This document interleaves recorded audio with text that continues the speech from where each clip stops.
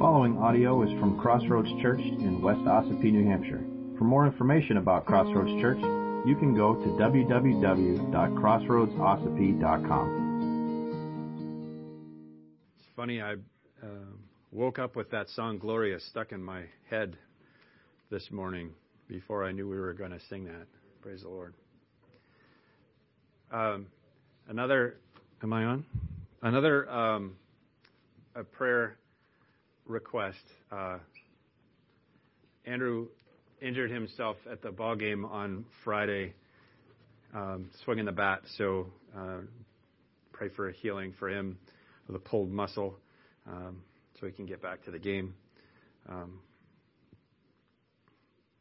And also prayers for me as I've taken on, Caroline and I have taken on coaching a 10U softball team again, because we're, insane. So it's 10 and under. So like Eva and Annabelle's team. So, yep. So, prayers for us. So turn with me in your Bibles to Luke chapter 2 and verse 22, and that's page 857 in the Pew Bibles. And there are a number of songs sung in these first two chapters of Luke's Gospel. Songs sung by angels, by Mary, by Zechariah. And now we have the last song sung around the time of Jesus' birth and infancy, and that's the song sung by Simeon. And there are some things to talk about before we get into the song, lots of Old Testament stuff. So let's take a look at the text, and we'll jump right in. Luke 2, starting at verse 22. And when the time came for their purification according to the law of Moses, they brought him up to Jerusalem to present him to the Lord. As it is written in the law of the Lord, every male who first opens the womb shall be called holy to the Lord, and to offer a sacrifice according to what is said in the law of the Lord, a pair of turtle doves or 2 young pigeons. Now there was a man in Jerusalem whose name was Simeon, and this man was righteous and devout, waiting for the consolation of Israel. And the Holy Spirit was upon him. And it had been revealed to him by the Holy Spirit that he would not see death before he had seen the Lord's Christ. And he came in the Spirit to the temple. And when the parents brought in the child Jesus to do for him according to the custom of the law, he took him up in his arms and blessed God and said, Lord, now you are letting your servant depart in peace according to your word. For my eyes have seen your salvation, that you have prepared in the presence of all peoples, a light for revelation to the Gentiles and for glory to your people Israel. And his father and mother marveled at what was said about him. And Simeon blessed them and said to Mary his mother, Behold, this child is appointed for the fall and rising of many in Israel, and for a sign that is opposed, and a sword will pierce through your own soul also, so that the thoughts from many hearts may be revealed. Amen. Let's pray. Father God, as we turn to your word this morning, we pray that your Spirit would speak, that the word would come alive to us, that you would show us our sin, show us ourselves, and show us our Savior. We give you this time for your glory and our good. In Jesus' name, amen. So you may remember from our last time together in the book of Luke a couple of weeks ago that we considered Jesus' circumcision and naming on his 8th day and how significant that was. Circumcision was a Jewish ritual that identified baby boys as members of the nation of Israel, as well as it symbolized the putting off of sin. And as a member of the nation of Israel, of the tribe of Judah, it was natural that Mary and Joseph would subject Jesus to this ritual. Well, now we have to fast forward exactly 33 days to what is now Jesus' 40th day in the flesh. And that's where Mary and Joseph take him to the temple in Jerusalem for the very first time.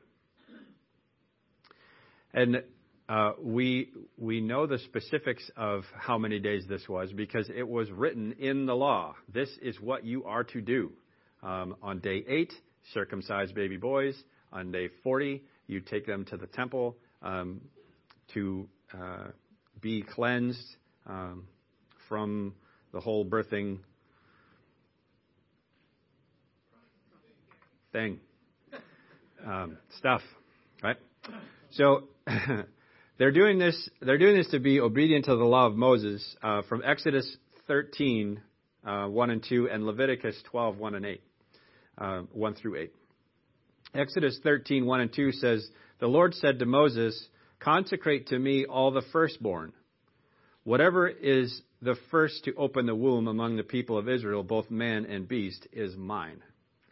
All right, so this is why Luke quotes this, because Jesus was the firstborn in their family, and so he was to be set aside or consecrated to the Lord. There's a significant reason for this command. It's not arbitrary. God didn't just make this up just because he wanted more rules for his people to follow. God commanded that all of the firstborn of Israel, people and animals, to be set aside for him as consecrated and holy to him in remembrance of the 10th plague in Egypt. Now, if you remember from your flannel graph lessons in Sunday school, the final plague, the 10th plague in Israel, was when the angel of death visited Egypt and killed all of the firstborn of people and animals. And he passed over the houses of the people of Israel because they painted the doorposts with the blood of the lamb. Okay?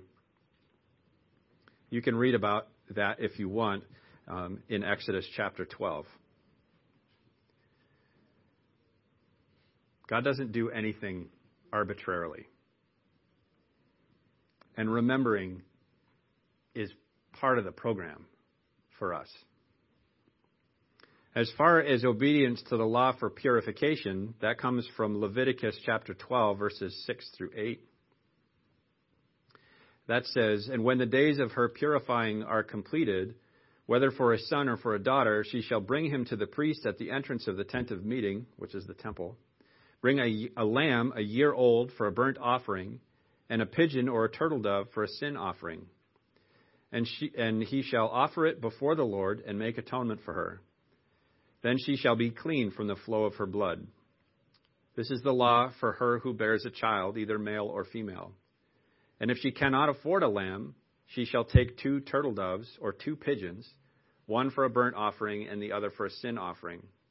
And the priest shall make atonement for her, and she shall be clean." So there's some interesting things here that we can see. One thing that I think is interesting is that the fact that Mary and Joseph brought 2 turtle doves or 2 pigeons was proof of their poverty.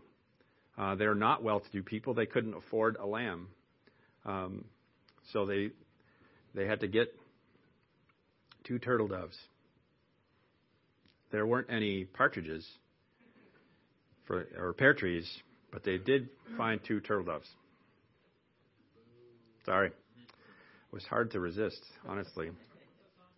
We've been stuck in Christmas for a while. Sorry. All right. So 2 Corinthians chapter 8, verse 9 says, "For you know the grace of our Lord Jesus Christ, that though he was rich, yet for your sake he became poor, so that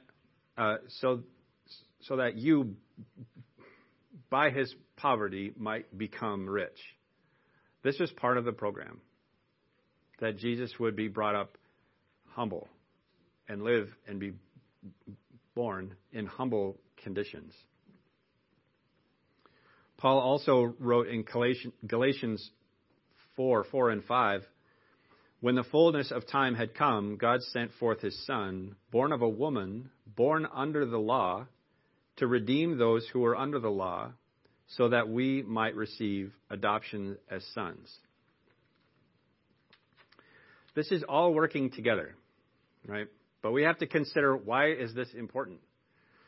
Why does it matter that Joseph and Mary would make sure that Jesus got circumcised according to the law, that they would present him to the temple on the 40th day according to the law, that Mary would go through the rites of purification according to the law? Why does that even matter? Isn't that just religious rules? Well, no.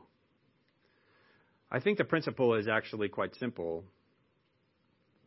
but powerful.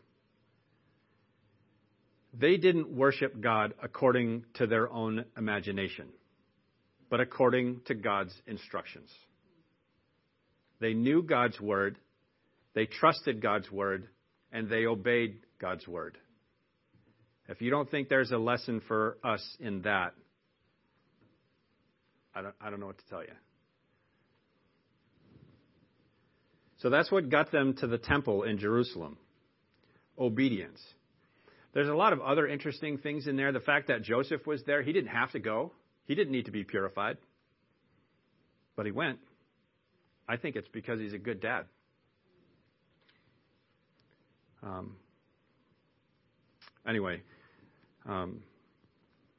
They got to the temple in Jerusalem because they were obedient to the word of the Lord. But then along comes Simeon. Now, I love this. Obedience got Simeon to the temple as well, as did hope. Hope got Simeon to the temple that day. Verse 25 says, "Now there was a man in Jerusalem whose name was Simeon, and this man was righteous and devout, waiting for the consolation of Israel, and the Holy Spirit was upon him. And it had been revealed to him by the Holy Spirit that he would not see death before he had seen the Lord's Christ." Now, God has made a lot of promises, but that one's pretty cool. That he would not see death until he's seen the Lord's Christ. I want to wake up to that. Some people think that means that Simeon was super old. That he was unnaturally kept alive a long time because God had made this promise. So I've read all the scripture that has to do with Simeon already. There's nothing in there that says he was super old. It's just that God had promised that he would not see death until he had seen the Lord's Christ. If it helps your imagination to think of him as a super old man, okay. But it doesn't really make any difference. Simeon is a unique character. Well, he wasn't actually that unique at all, but he had a very unique experience.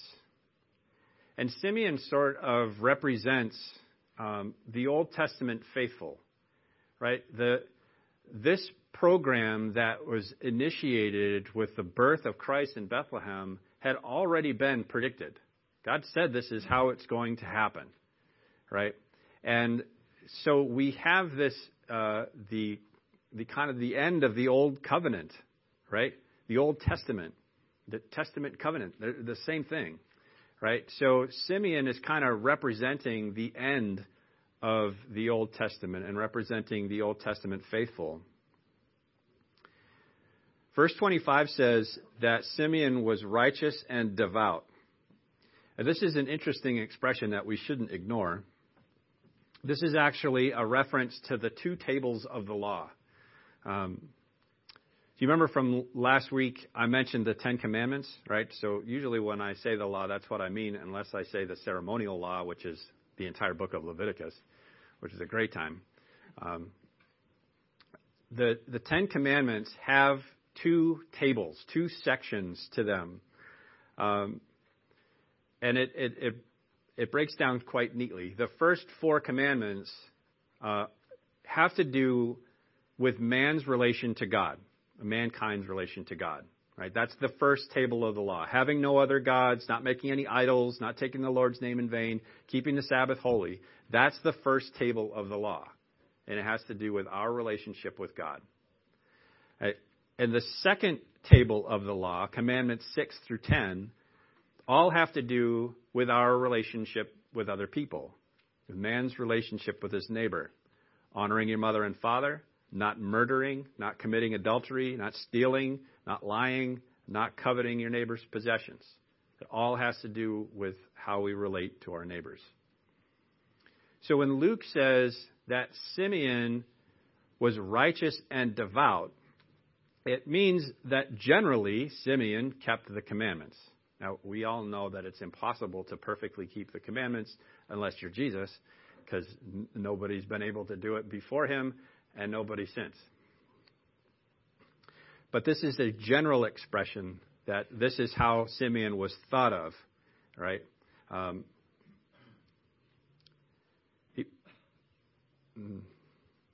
It was impossible for anyone to keep the whole law, but he did pretty well as far as other people were concerned. And Luke also says that he's waiting for the consolation of Israel. We understand this to mean that he's waiting for the coming of Messiah. It literally means that he was waiting for Israel's prayers to be answered. Right? The consolation of Israel, the word consolation is prayer. He's waiting for the prayers of Israel to be answered. And Jesus is the answer to their prayers. They're waiting for Messiah. Simeon was waiting for Messiah. J.P. Lang wrote that Simeon is in the noblest sense the eternal Jew of the Old Covenant, who cannot die before he has seen the promised Messiah. He was permitted to fall asleep in the peace of his Lord before his crucifixion. Simeon spent his days in hope, patiently and confidently looking forward to Messiah's coming. And this is that day. Verse 26 says, "It had been revealed to him by the Holy Spirit that he would not see death before he had seen the Lord's Christ. And he came in the Spirit into the temple, and when the parents brought in the child Jesus to do for him according to the custom of the law, he took him up in his arms and blessed God and said, 'Lord, now you are letting your servant depart in peace, according to your word. For my eyes have seen your salvation, that you have prepared in the presence of all peoples, a light for revelation to the Gentiles, and for glory to your people Israel.'" The salvation that God has promised in the presence of all people. All people. See, Messiah was not to be Messiah to the Jews only, but for everybody. A light for the revelation to the Gentiles. That's a beautiful picture of the people living in deep darkness. On them, light has shone. That's Isaiah 9:2. So we can read it even when it isn't Christmas. It is that salvation that Jesus brings that is the light. The veil of ignorance has been lifted, and the light of the grace of God in Christ has illumined our hearts.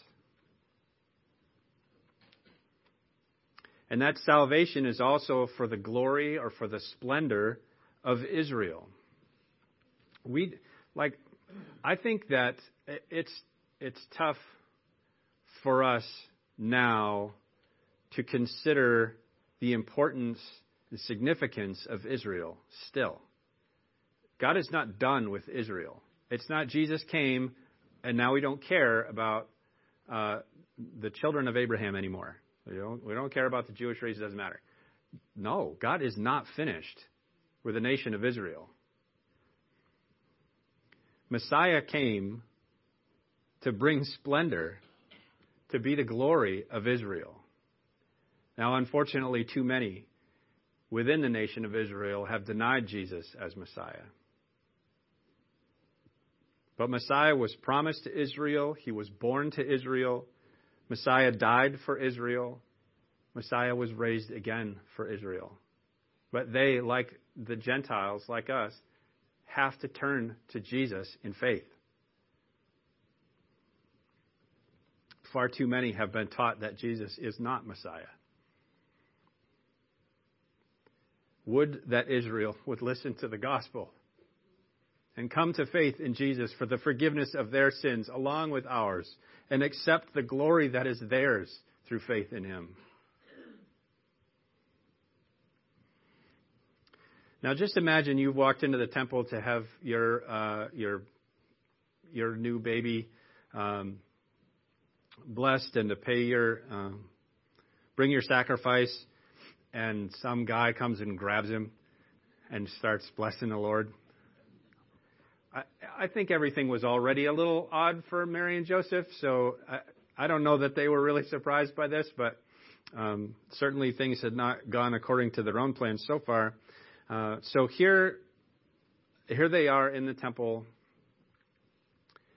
and Simeon grabs the baby and blesses the Lord and blesses them with this song. And by the Spirit, Simeon could see what would come for this baby that he held in his arms. Verse 33 says, "And his father and his mother marveled at what was said about him.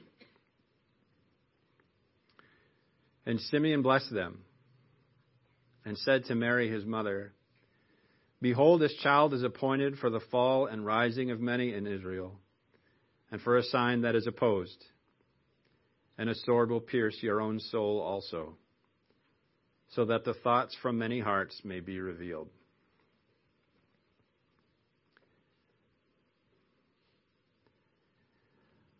In my research and study this week, when Simeon says a sword will pierce your own soul also,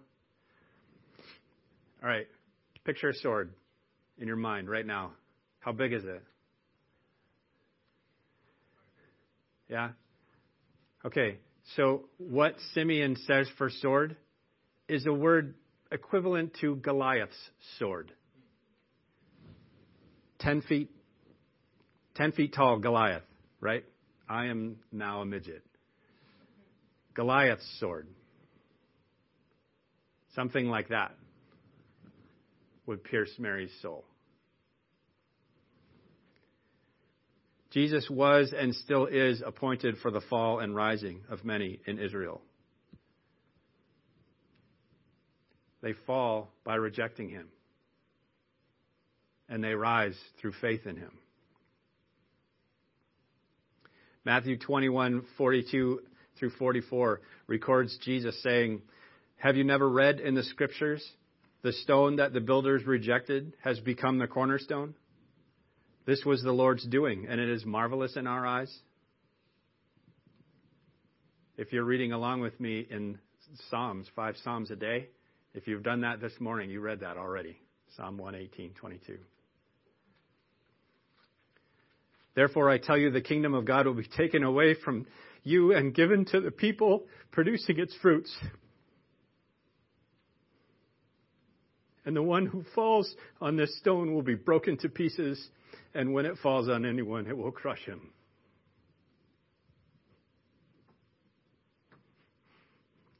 I have dear loved ones within the nation of Israel, and I pray that they would rise through faith in Christ. Both Peter and Paul called Jesus a rock of stumbling and a stone of offense. But he is only that to those who choose to reject him. It's them that fall. But as Jesus said, he will give the kingdom of God to those who produce its fruit. Those who have faith in him. It's those that will rise. The fall and rise of many on account of Christ means that there is no lasting neutrality. There's there's only two places that you can be. You can be in the kingdom of God through faith in Jesus or not. There are far too many people in the world that are on the fence or don't care. But the day is going to come where everyone is going to have to answer, what did you do with Jesus? There is no lasting neutrality. Every person is going to have to decide to accept him as he is and all the ramifications that go with that,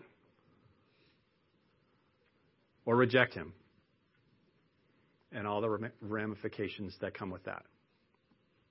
There is salvation or there is destruction.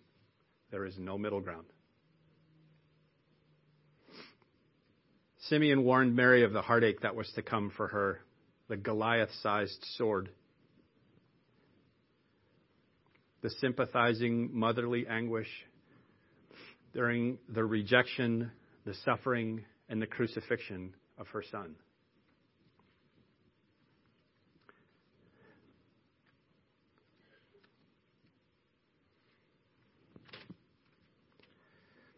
Mary was there the whole time. This is the last we hear of Joseph.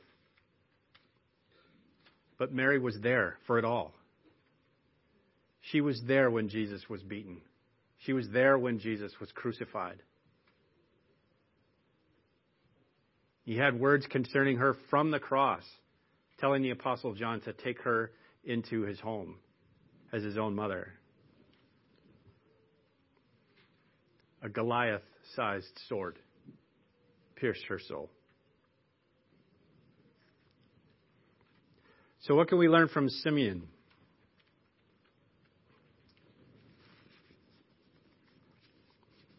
Simeon was righteous and devout. Righteous is just being a good guy in the eyes of men, following the second table of the law. Devout, being devoted to the Lord, following the first table of the law. He was righteous and devout. I think we can learn something from that. We can also learn to hope in God's word and trust in his promises. What he has said is accurate and true. And also, we can hope in God's salvation by trusting in his Son. John Calvin wrote, "If Simeon, when holding a little child in his arms, could stretch his mind to the uttermost boundaries of the world and acknowledge the power of Christ to be everywhere present, how much more magnificent ought our conceptions regarding him to be now that he has been set up as a standard to the people and revealed himself to the whole world." Simeon just kind of saw the picture of a story kind of cloudy, like the scripture says, looking in a glass darkly, right? Kind of seeing through a dirty mirror.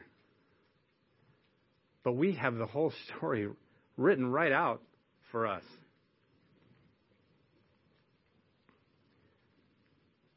How much more magnificent ought our conceptions regarding Jesus to be? How much more should we trust him? How much more should we glory in his name now? We know the story. And the wonderful part, we can share the same hope that Simeon had of the coming of Messiah.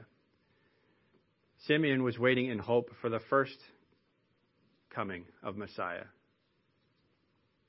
And as he patiently hoped for Messiah's first coming, so too must we, his church, patiently hope for his second coming. Because he is coming back to gather his church to himself and to establish his kingdom on earth. To bring a new heaven and a new earth for us to live in with him for eternity. Amen? That's worth looking forward to, isn't it? Let's pray together. Father God, we thank you for your word. We thank you for your servants. We can read of their faithfulness and your work in and through them.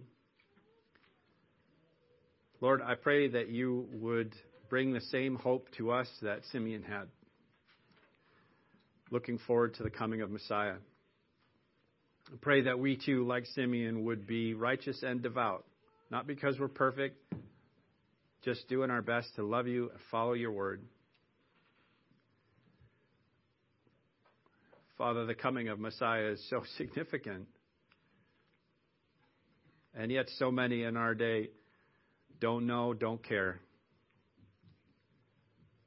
I pray, Father, that you would use us, your people, to show the reality of who Jesus is and what he has done. Not just to come to church, join the club, follow the rules, but to know forgiveness and salvation, connection with our Father, adoption into his family. May our friends and neighbors know the wonderful blessing of being called your child through faith in Jesus Christ. Use us, Lord, we pray, to spread that hope, to spread that love. For we love you, and we thank you. In Jesus' name, amen. If you would like to participate in the mission of CrossRoads Church through financial support, checks can be mailed to CrossRoads Church, Post Office Box 576, West Ossipee, New Hampshire, 03890.